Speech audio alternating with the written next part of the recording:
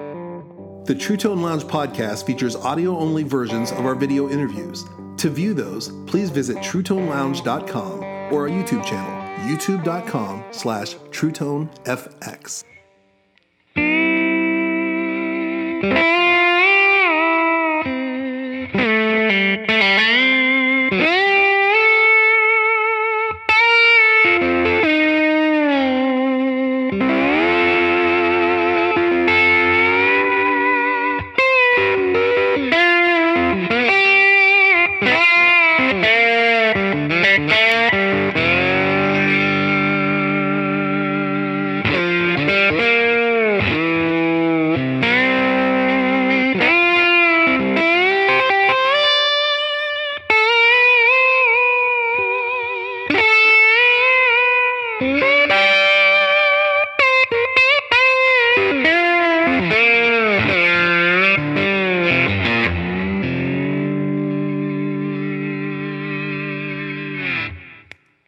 Hi, I'm Zach Childs, and welcome to the True Tone Lounge. Today, our guest is Justin Ostrander. Justin, welcome. Thanks for having me. Yeah. So, what was your earliest musical memory? Let's see. My dad was a big gearhead when I was a kid. Not in the way that we talk about it with guitars and amps and stuff. He was really into cars. And so I would go help him work on whatever car he had in the garage. He had a couple Camaros, he had an El Camino, lots of stuff like that. He liked to go fast. So there was a radio station in Topeka called V100 that when I was a kid, they literally only played classic rock. So it was a lot of like Steppenwolf and Zeppelin and Foghat and Foreigner and stuff like that. And I just remember that being on all the time, all day and night in the garage. Like he just would never turn it off. And he had this old Marantz. He had this old Marantz stereo that he got for high school graduation that we just listened to that station on. And I remember thinking, like, this is really cool music. My dad likes cool music. I don't know if any of my other friends think their dad likes cool music, Yeah. But I just remember going out there and trying to find a wrench as quickly as I could for him under the car and hearing ZZ Top and thinking it was the coolest thing, in the background. So, how did you end up picking the guitar? Well, that is also his fault. He came home one day when I was in 6th or 7th grade with a really awful Squier Strat. It had a humbucker in the back, 2 single coils. It was black. And somebody had fashioned a pick guard out of linoleum for it. Wow. Yeah, it looked like it had been cut with, shears in a shop class or something. And then they drilled it into the face of the guitar. And in that case, with the guitar, there was a book of some Led Zeppelin tunes, like not even the whole songs, like just riffs and selected solos and stuff from Jimmy Page. And I was like, wait a minute, I've heard this in the garage. I recognized Heartbreaker and Black Dog and Whole Lot of Love and stuff like that. And so that was the last time my parents saw me. I basically didn't come out of my room for my entire teenage years, And about the guitar, I can't confirm or deny this, but I found out much later that the guy who sold that guitar to my dad was actually my cousin who lived a couple hours away. And the story is, again, I can't confirm this if this is true or not, and I wonder if I should change names for the sake of those involved. The story is he stole it from another guitar player as a joke when their bands were doing shows together. And the guy was kind of a real hothead, and he got so mad and was saying some things that he was going to do to whoever took his guitar, to where my cousin was like, I can't tell him that I did this. So he sold it. He was like, I'll sell it to my uncle a couple hours away or whatever and be done with that. So apparently it was a stolen item. But I don't have it anymore. I don't know if that's true. It's a fun story. So beyond, working with this, kind of songbook that you had, were you taking lessons? No. Shortly after I got that guitar, my grandparents had bought a guitar magazine subscription for me. Mm-hmm. And I've been through all of them. Like there was the one that was just called Guitar, that was previously Guitar for the Practicing Musician in the Yes. 80s, which I found a bunch of back issues. Oh, man. And they had a lot of tablature in them. In music. Yeah. So that was easy because it just made sense. It's like, here's the lines of the strings with numbers on the strings. It's like, well, that's probably the number of fret I should put my finger on. And, I would hear the rhythm on the radio or a CD or whatever, and so I wasn't really learning to read music. It was all by ear and sort of with this visual aid of the tab or chord symbols, But I was completely self-taught and probably learned a lot of the wrong way to do things, and but I kind of have my own thing, I guess. Yeah. Now, so what was your first paid professional gig? Oh gosh, let me think about that.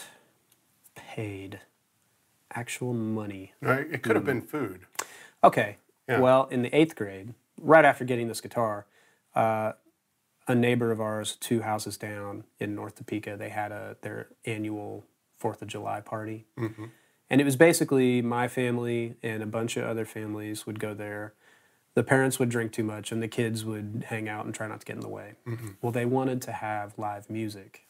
And so I called a drummer and a bass player, and none of us really sang. Like, I sang a little bit. I'm terrible. Don't make me do that today. But we played, like, Skynyrd and Zeppelin, and I played the Star Spangled Banner, like Jimi Hendrix style, which was probably terrible. It was probably so bad. I mean, if I were to listen to that now, I'm sure it would be really funny. But they covered, what did they pay us? I don't even remember. It was probably $50 a guy or something. I thought it was the greatest thing in the world. 8th grade.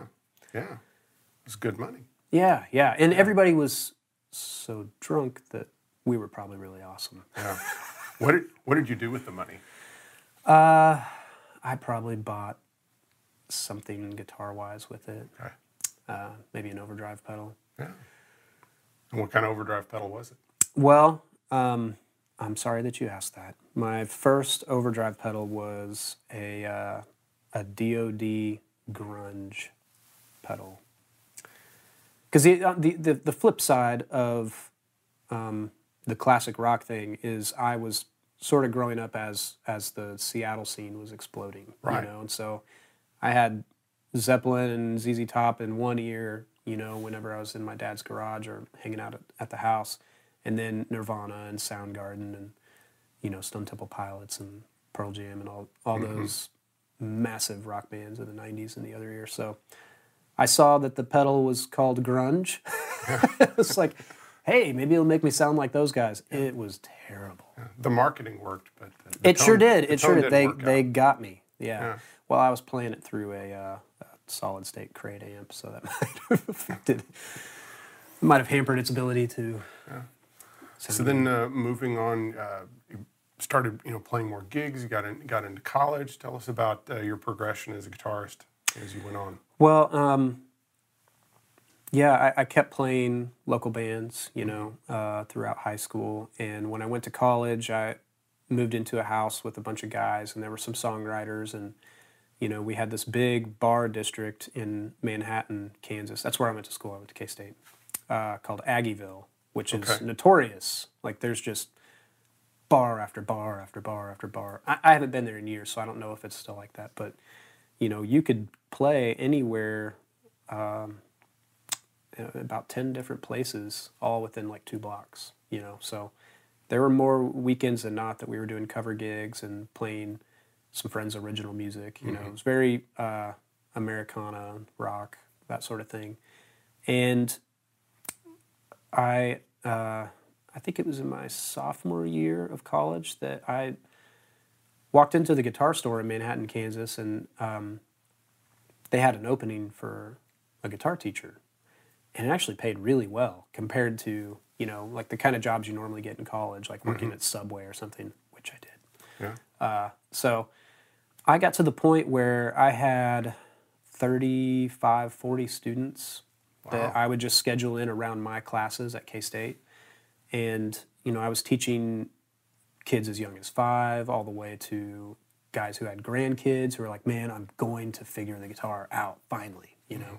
Most of my students were high school kids who wanted to impress a girl or learn a Blink-182 song, you know. And I thought that their parents would probably be upset giving me so much money to teach them just a punk song. So we learned a lot about, or we talked a lot about the guitar, the fretboard, where the notes are, what are the names of these chords, why do we call a C chord a C chord? You know, there's basic theory involved as well. So I took a lot of like jazz classes in college. Just I wanted to play, you know. So I played in a couple combos in one of the big bands, and I remember when I learned about theory, it was like, oh, that's why this sounds good. That's why this works, or whatever, you know. And so my students, I would teach them the thing they wanted to learn, the Blink-182 song, but also you need to do some real work and come back. And man, it was really rewarding because they would get it down and they'd come back and they're like, all right, let's keep going. Like, this is fantastic, you know? And so I felt like, you know, I just felt really satisfied as a teacher, you know, and still being able to play. And some students would come in and want to take lessons and they were really good. I'm like, oh, I got to go practice. I got to stay ahead of this guy, you know? Right. And so my playing grew a lot in college because of that. You know, I learned by my ear, listen to the radio, I'd make mixtapes to learn stuff, you know, in my teens. And then in college, a lot of what I learned was trying to stay ahead of somebody who wanted to learn something that I had no idea about. So it's a great way to learn. Yeah, and just kept gigging through all that time. So in college, it sounds like you learned to read music. And you learned theory. Yeah. I wouldn't say that I learned how to... I can read pretty well. I can read, like, if you give me the big band book to like for a jazz band or something, the guitar music is pretty easy to read. It's mostly chord symbols. And there's an occasional line that's written out, notes on a staff. That's what takes me a little bit of time, you know. Yeah. But, I mean, here, it's just been the number system, you know, Right. which is nothing. Yeah. So let's get to Nashville. How do you get from the university? How do you move from there to Nashville? Now what degree did you get? Okay, well, you went there. All right. Yeah. I have 2 mathematics degrees Okay. from K-State. Yes. So I had changed my major 8 times by the time it was all said and done. That's I just impressive. hadn't. Yeah, it's ridiculous. Yeah. You know, I switched between all these different things, and it's like, well, I guess I'm learning what I want to do by process of elimination. You know, and my 7th major was engineering. I switched into that my first senior year. Does that sound ridiculous? And there was a lot of math, a lot of physics. There was some drafting involved and some business classes. The math and the physics I loved. The drafting and the business side of it, I was kind of like, it's not my favorite. And just to see how long it was going to take me to finish a bachelor's degree, I looked through the K-State course catalog, and it was going to take me 7.5 years, starting an engineering degree in my senior year, to finish. So I thought, okay, I just need to finish at this point. I need to figure something out to finish. So I looked at the math and physics programs.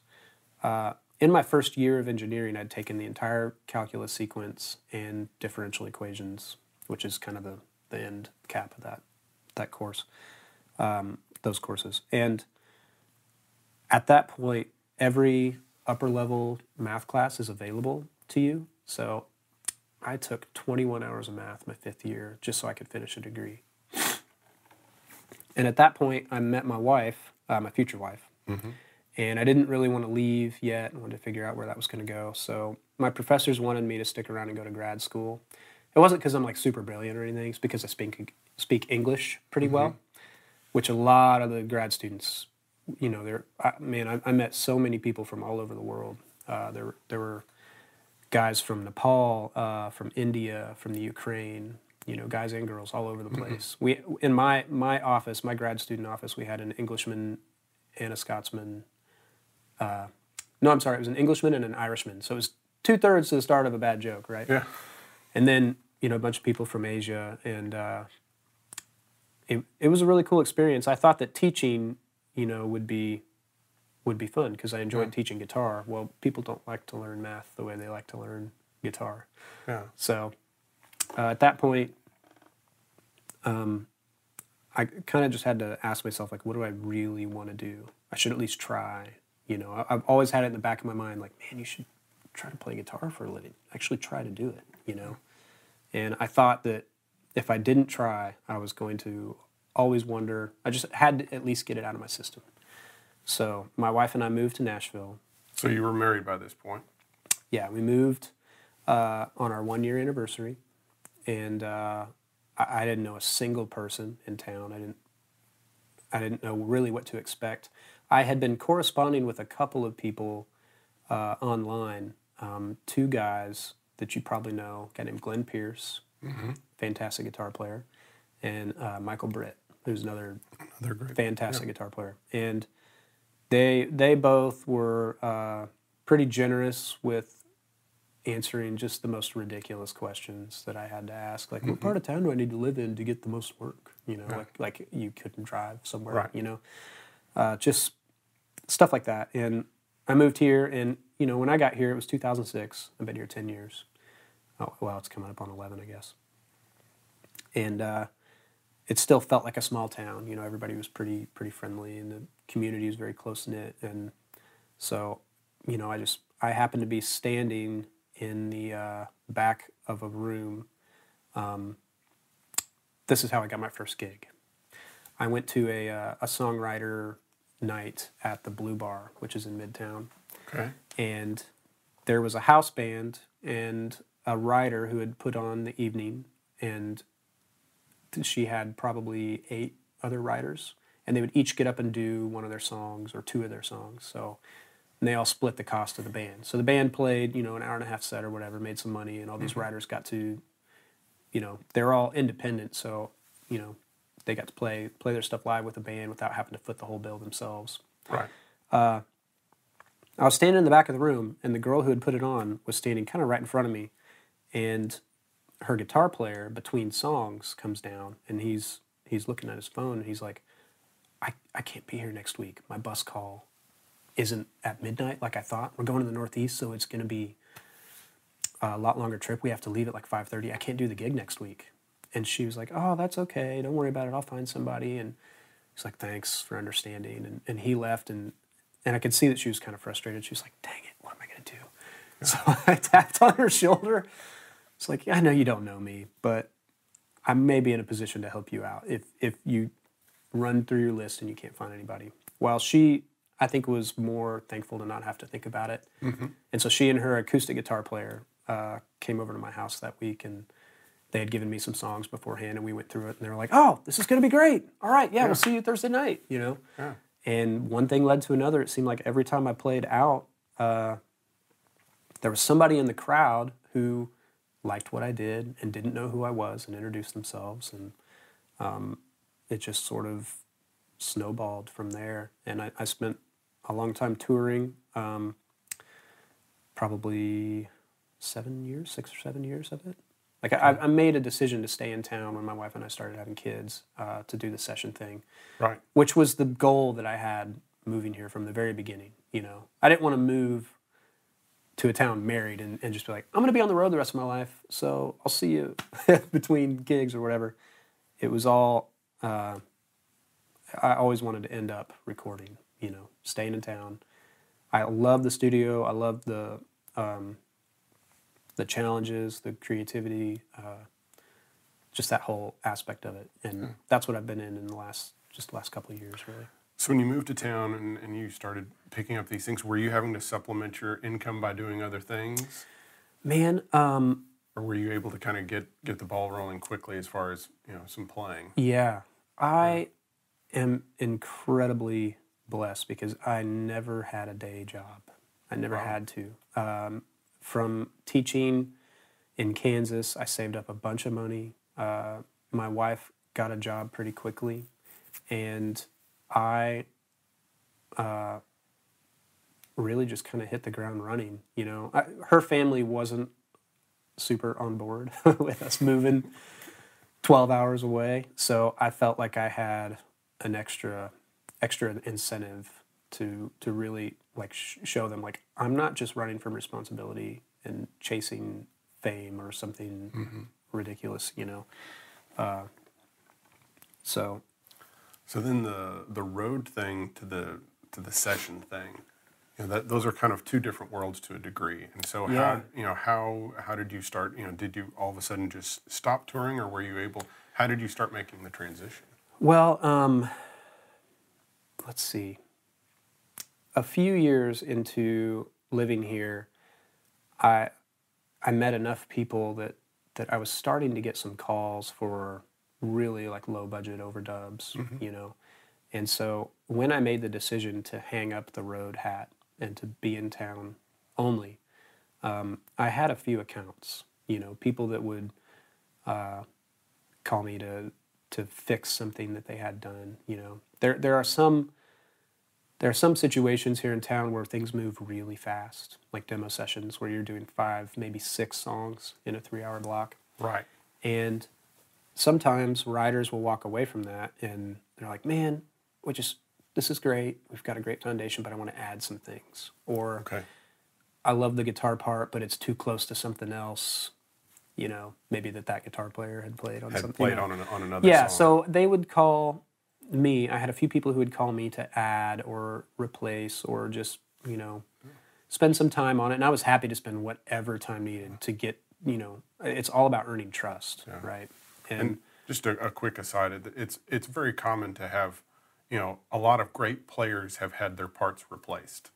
Oh yeah. That is not saying it's just a thing that happens in town, and sometimes you'll see multiple guitar players listed, you know, on a track, and actually you're only hearing like 1 or 2 of them. Absolutely, absolutely, and you know, I'm sure it's happened with what I've done too. I think it's more about the writer or the producer having an idea after they've left the situation, you know, and so that's kind of how I'd gotten started. And in 2011, I made the decision that I really wanted to get off the road. So I was thinking like, what's my exit strategy going to be? Well, I knew that I had to save up a bunch of money because we were pregnant, and my wife was going to quit her job, and so it was going to basically be all on me. So at that point, David Nail had a really big hit called Let It Rain, and I did so many gigs with him, I was able to put away a lot of money to sort of buffer my transition, you know. Right. And in the spring of 2013, I basically decided that I wasn't going to go back out on the road. I wasn't going to look for a new gig. I was just going to stay in town, you know. And that, you know, that still meant doing some one-offs here and there, but I wasn't going to get on another tour, you know. And I basically told everybody that I knew, like, hey, I do sessions now. Yeah. More than I've been. So this is it. So I know you got your guys, I know you've got your thing, but if you want to try something out, if somebody bails on you at the last minute, I will probably be available, you know. And it's just sort of happened. It's been very slow, but thankfully, because, you know, I'm able to practice and learn new stuff, you know, and just kind of be prepared for the next call that comes, you know. Because in the beginning, you know, when you're trying to get in, it's all about being ready for when somebody's sick, somebody bails at the last minute, and you have to be that guy that your gear is ready to go, and you're ready to hop in the car and Absolutely. go. Absolutely. Yeah, I don't remember I don't know who to attribute this quote to, but it's, what is it? It says, it's something like, luck is when opportunity meets preparation.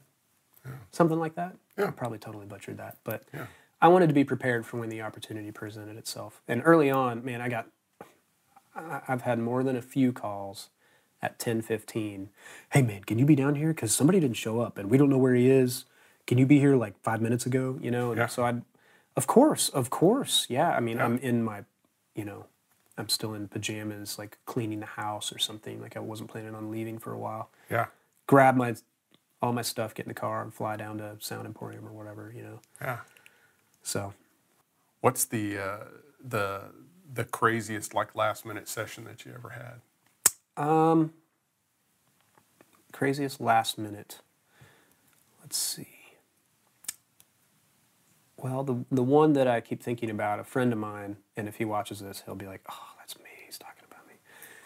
He thought that he was scheduled for a 2:00 when it was a 10, and he was not awake at the time, and so I got a call from the writer. You know, can you come down here? Can you play acoustic? Can you bring an acoustic and a banjo? And Yeah. it's like, absolutely, absolutely. So I got there at 10:35, 10:40, and just basically jumped in on the second song and went back and played on the first song after the fact. And it's like, hey, thanks for the call, you know. Yeah. And you know, everybody in those situations is so, if you can walk in and kind of save the day in a way, I think it really works out to your favor. It might be a really long time before you hear from that person again, you know, but you're on the radar, you know.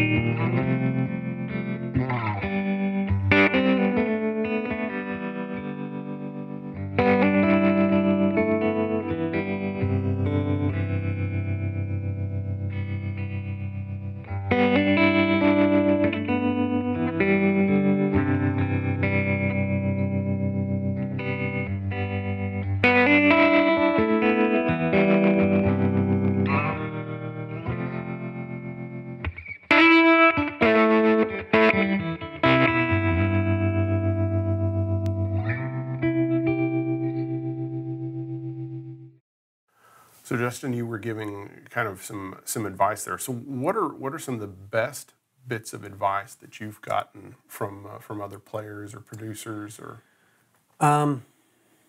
Well, something I told you that Mike Britt and I kind of corresponded before I moved to town. Something that he told me before I moved to Nashville that has stuck with me is that everybody here is really good. There are loads of really good guitar players here, but there's always room for another great musician, you know?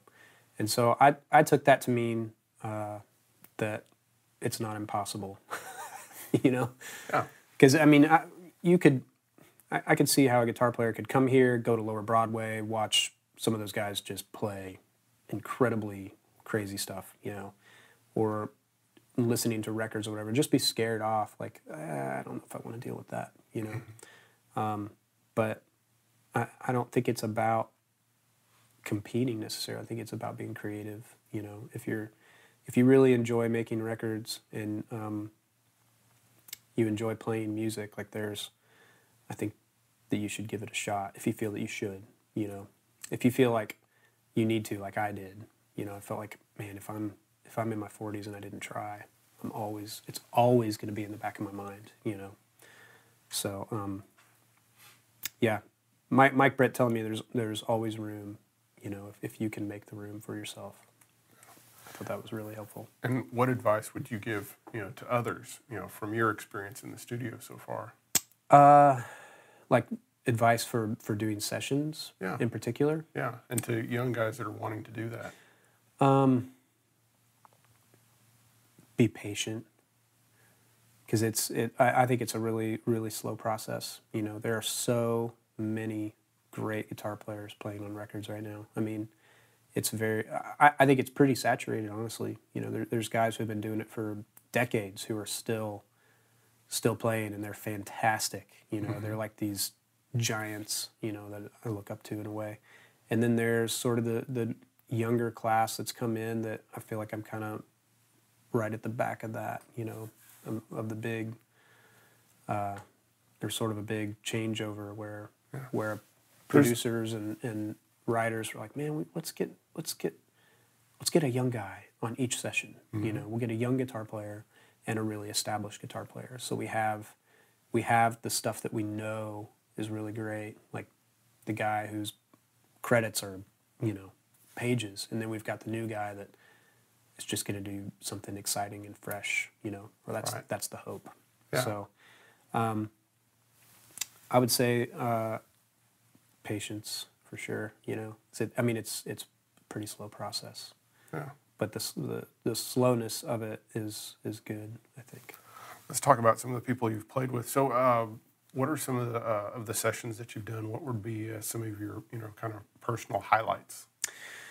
Man, I've had just the fortune to play with a lot of really fantastic artists, and to be out on the floor with some incredible players. I'm like, oh gosh, I can't believe that guy has to listen to me play. You know, he probably has me turned down. So there's a few indie records that I think came out really well, and I'm really, really happy about for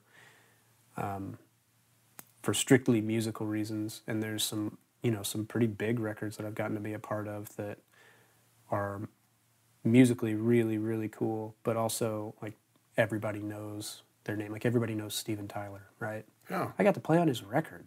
Yeah. Holy cow. Yeah. You know? That was, I was in 7th grade trying to figure out the intro to Dream On as a kid, you know? And then there's my name on his record. So that's kind of surreal. That doesn't feel like reality to me, you know? Yeah. Probably one of the biggest records that I played on was Chris Janson. I played on his single, the Buy Me a Boat track. Okay. And that song went platinum. Yeah. Which is pretty rare these days, you know. It is. And he's doing fantastic. He's so good. You got to hear him play harmonica, just as an aside. When we're all done, go YouTube Chris Janson harmonica. It'll blow your mind.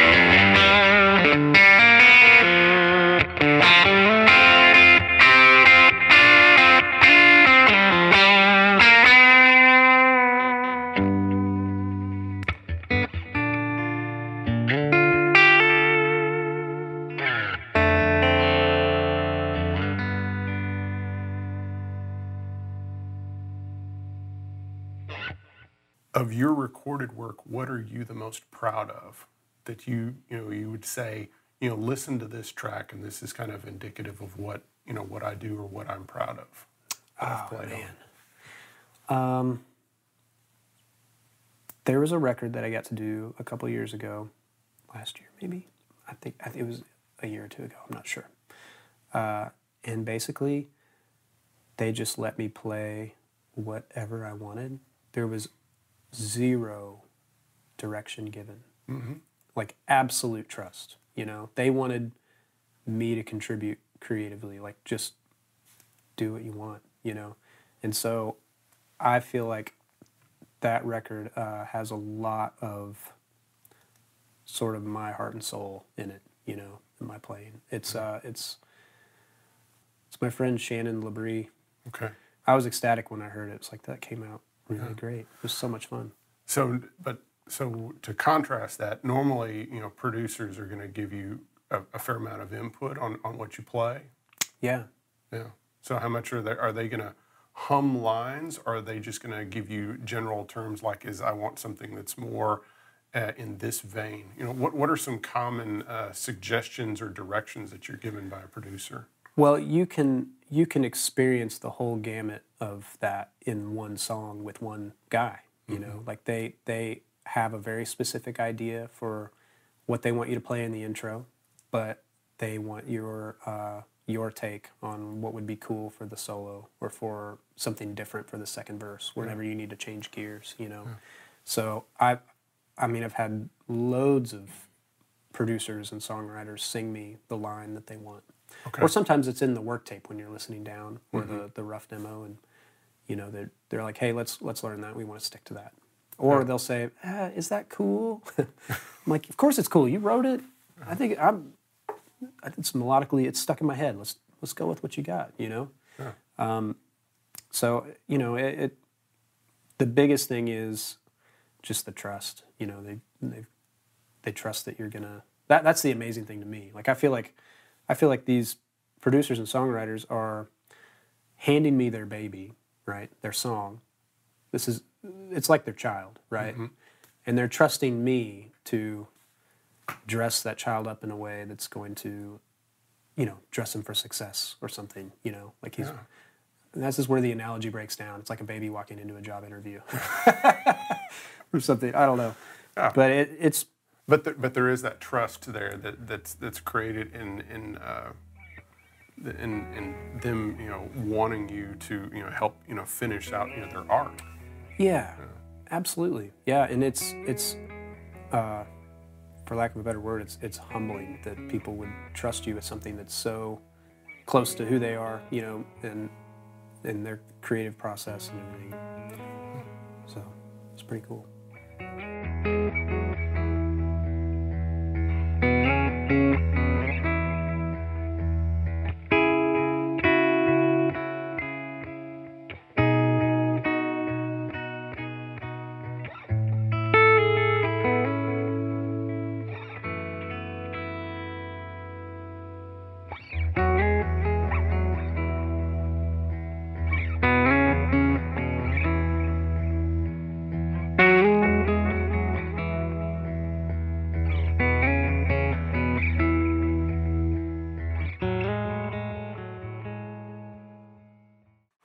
Well, Justin, let's talk gear for a minute. Okay. So tell me about this guitar that you have, this 335. Man, I've always wanted a really good 335. Okay. And I've had a few. I think that they're more all over the map than any other model of guitar. From specimen to specimen, they just sound so different. I found this on eBay. It was for sale in Knoxville.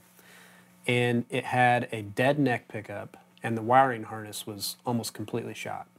It's a 1982 Tim Shaw era. They went back to the right neck shape, dot neck, you know. And I sent the guy a message through eBay. I was like, look, I'll give you cash and come pick this up because I don't want to have it shipped, you know. And I offered him $1,800, which, with all the issues, I thought that was really fair. He declined. He's like, I think I'm going to let the auction run its course, you know. Well, I want it for less than $1,800. Then I said, well, I still want to come pick it up. So I went and got it from him in Knoxville. And I put a new wiring harness in it, which I never want to do again. That's a really complicated process. It's very, very difficult. Well, you just have to have a lot of strings running through all the holes so you can pull everything into place at once. It has to all happen at once. Yes. I've done it multiple times. I don't want to ever do it again. I'm so sorry. Yeah. And I put the Bigsby on it, and it had a Nashville bridge, which was not in great shape. So I put an ABR on it. I actually had to get a tap, like an 8mm tap, to drill or to create threads for the studs for this bridge. And then the Grovers that they came with, they were in terrible shape. And I was so in love with like old 335s. I'm like, I'm going to put some old Clousons on it, you know. And man, it's just, I've never actually seen one this ambered before. It's very dark. This is originally a blonde finish guitar, you know. And I don't know if it sat in a shop window for years. It seems like it's really been played. And I wonder if it was just played outside a lot, you know. If you take the pickguard off, it's pretty blonde. Wow. But everywhere else, it's this sort of honeyed, ambered kind of thing. A lot of UV, Yeah. So tell me, are those the Shaw pickups, or are those other pickups you've put in? No, I have the Shaws. I had the neck pickup rewound by Lindy Fralin, and They're great pickups, man. They really are. But I'm one of those people who can't leave anything alone. Mm-hmm. So these are Tom Holmes. Very nice. Yeah, he makes them right here in Tennessee, up in Jolton, and he is so brilliant. Have you ever been out to his place? I've never been out to his place. I've talked to him on the phone. It's almost worth it to buy pickups just so you can pick them up in person and check out his shop. Yeah. It's unbelievable. He does all his own electroplating. He makes every part. Yes. Pretty much every part. He orders the bobbins. I mean, his process is pretty remarkable. Yeah. And just a quick aside, Holmes, is a very revered, pickup maker, and he helped Gibson design the 57 Classic. Yeah. And then he makes these pickups, and they're quite hard to come by. There's a kind of a long waiting list. It's not as long as people think anymore, because he's got a guy in Japan making them that he, I guess, taught how to do it. I don't want to say anything definitively because I'm not totally sure of how it worked, but they're instead of the H450 and H455, they're J450s, J455s. So when I got my first set from him, he was just finishing an order of 10 or 15 sets for the Black Crows, and he had 100 sets that were being shipped to Japan. That's why I think there's so many that are being made over there. But he's second set I went to pick up. He had some for Billy Gibbons, some more. Yeah. So, I mean, he's a genius. Yeah. I just think they sound great. They do a lot of great things. You know. Well, grab that Strat real quick and let's sure. Let's talk about that also. You want to take this for a second? Okay. Sure. I can put it on the stand. Yeah, this is. Tell us about your Strat here. Well, I'm sure you know Jeff Sen here in town. He's been a guest of the True Tone Lounge. Yeah, absolutely. I have two of his guitars. I have this is a Fullerton, his Strat style, and I originally ordered this with a maple neck. I still have the neck. We talked about doing something else with it. I just haven't figured out what yet. I wanted kind of a 57 style Strat. Well, then I ordered a Pomona from him, his T-style, Telly style, and it's got one of the biggest maple necks. It's like almost no caster-ish, you know. And they kind of sounded the same. They're both alder body maple necks, so I thought, well, maybe I'll see if Jeff would put a rosewood board on this guitar.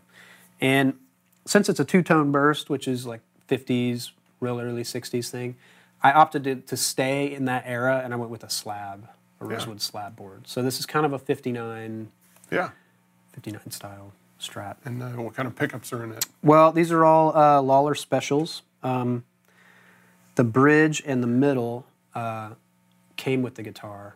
His favorite setup at the time, it may have changed. He liked the black face in the neck for the real clear bell sounds, and then real hot middle and bridge pickups, you know. But I ended up completing the special set, put a special in the neck as well. Yeah. And how is it how do you have it wired up as far as the because a lot of people will wire the tone control to the bridge pickup, or what have you done there? Yeah. So this is bridge tone, and then this one, when I got the guitar, it was just the neck, and the middle was left wide open, which is actually really cool. And I've gone back and forth a few times, but currently I have the middle pickup soldered to this as well. So this is for bridge middle and neck. Okay. Very nice. Yeah. Well, tell us about your pedal board now. Who? Oh gosh. Did you put this together, or did someone else put this together for you? This is an XTS creation that I have since ruined. Okay. I've modified it, and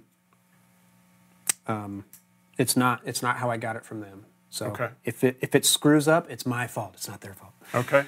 But so take us from the cable in. It looks like you've got like some kind of like junction box or something. Yeah. I've got an interface under the rails that was their thing.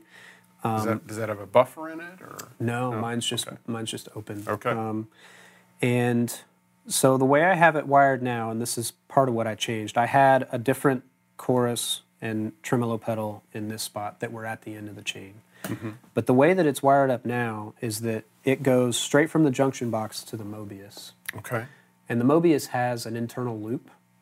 So you can, I mean, it does so many things, like it'll do a Univibe, right? A Univibe wants to be in front of your overdrive pedals, to my ear.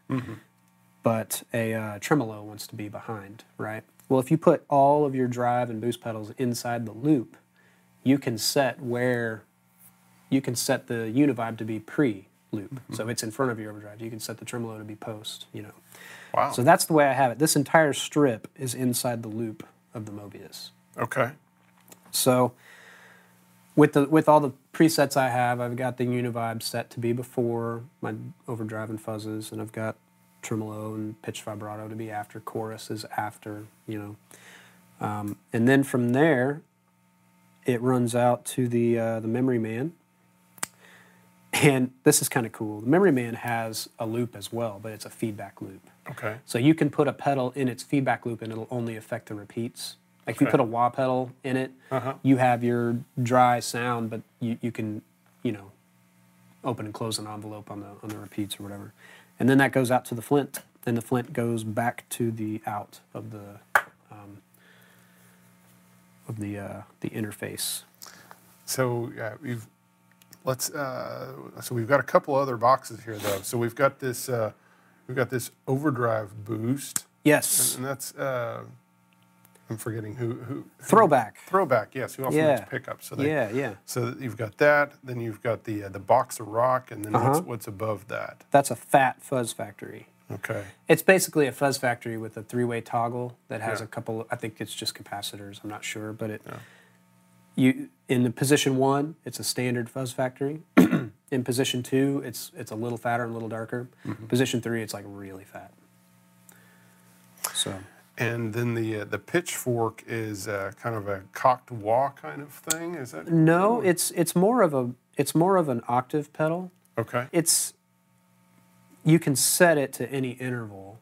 Okay. And you can set the switch to be momentary, so it just, if you don't have an expression pedal connected, you can set it to 1 octave up and you hit it and it's bring, it just goes right up, back down when you let your foot off. I have it connected with an expression pedal so I can control that. I almost never use that effect. I almost always use that as an octave down or octave up or both, because the switch, you can set it to up, dual, or down. And what would you use that for? Well, just an octave effect, like a slide part, have a lower octave on it, or even both. Yeah, I mean it sounds pretty good. It tracks pretty well. There's a tiny bit of a lag, but I don't really mind it. Yeah. Now tell us about this this black box that says Boost on it. Yeah. So XTS made that, and it's literally just a completely transparent boost. Okay. That you can operate with an expression pedal. Okay. So with it, the way I have it set right now, it's all the way down. That's unity gain. It's basically doing nothing, but then I can use the expression pedal as a volume pedal. Okay. Without having a volume pedal pot loading my sound. So you're using that Dunlop volume pedal only as an expression pedal. Yes. Yeah. It's not. It's only.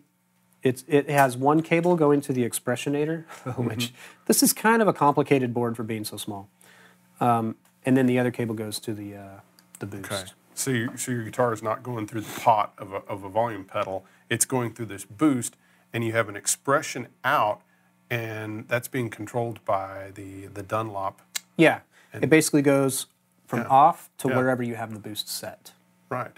So Wow. That way you're able to get kind of a volume pedal without the loading of the signal. absolutely, With the yeah. passive- And then I with the also passive have a boost if I want to step on it for a solo or whatever. Yeah. And then tell us about this Expressionator. That thing's ridiculous. That can take one expression pedal and send it to up to 3 different pedals. Okay. So it's something I use rarely, but basically it's got banks A, B, and C. And right now, this is the way the unit boots up. They're all 3 on.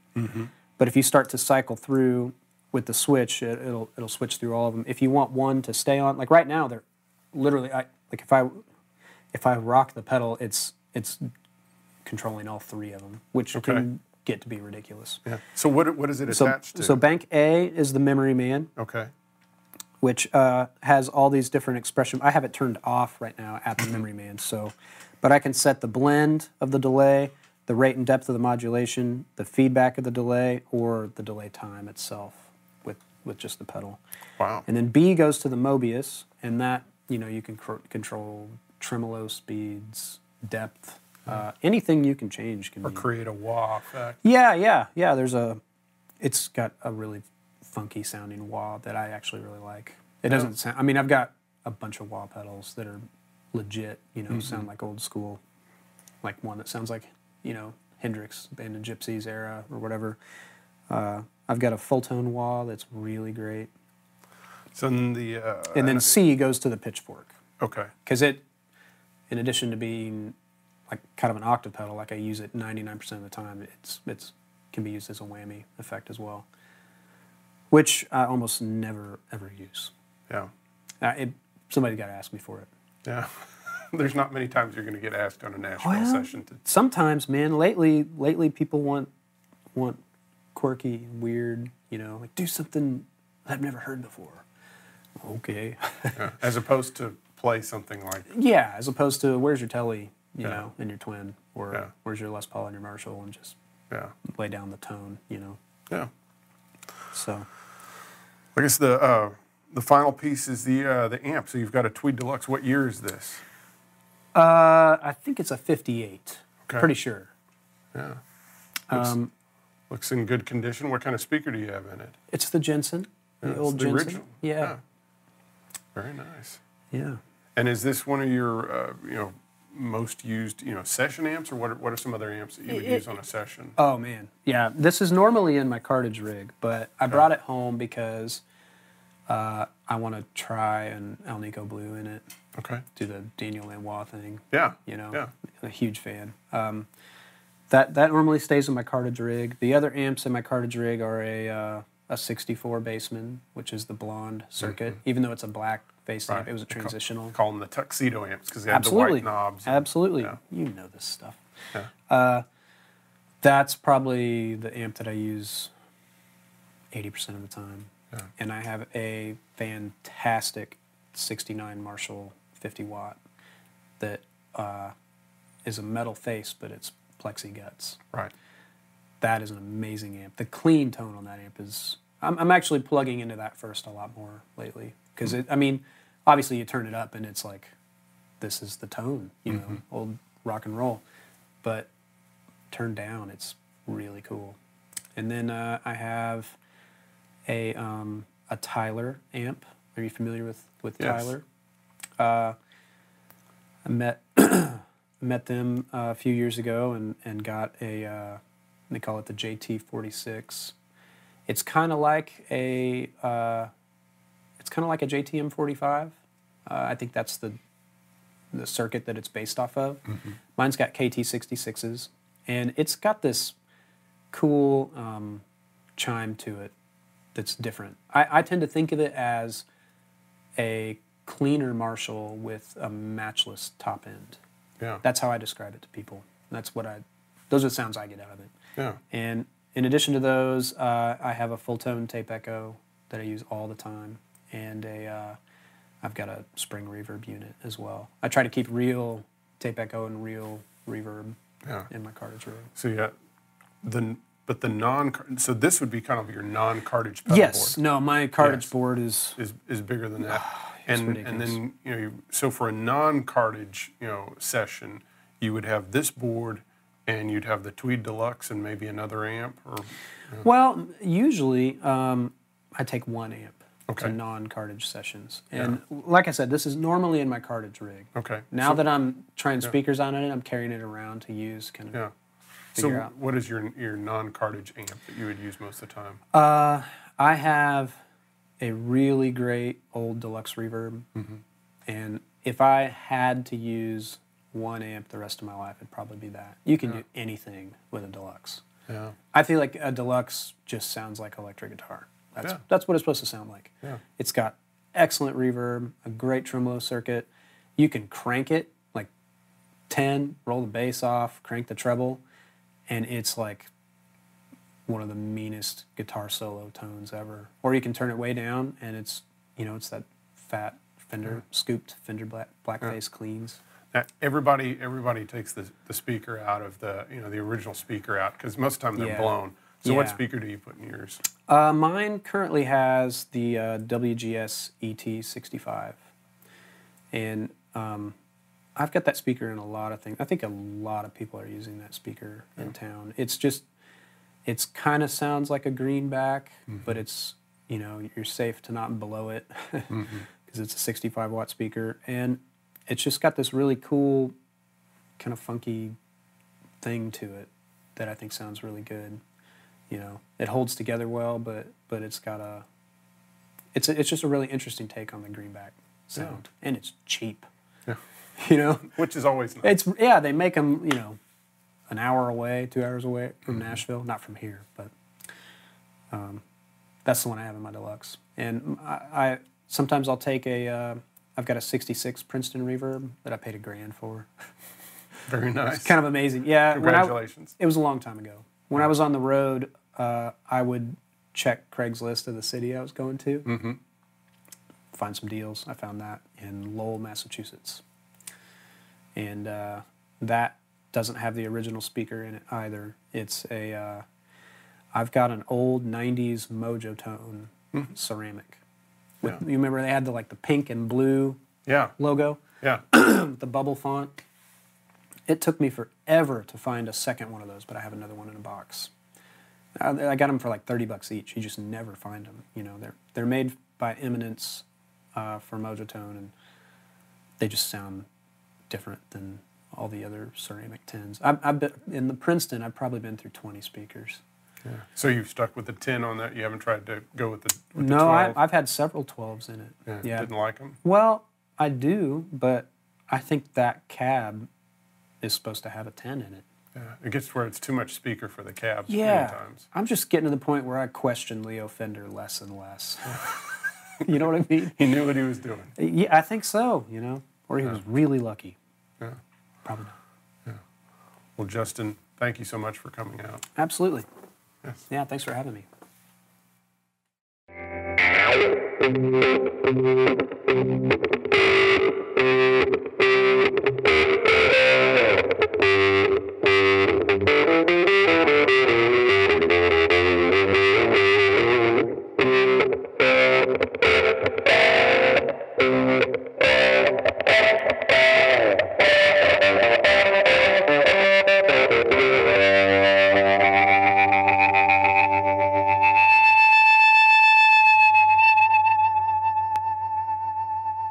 This has been an audio presentation by TrueTone, TrueTone.com.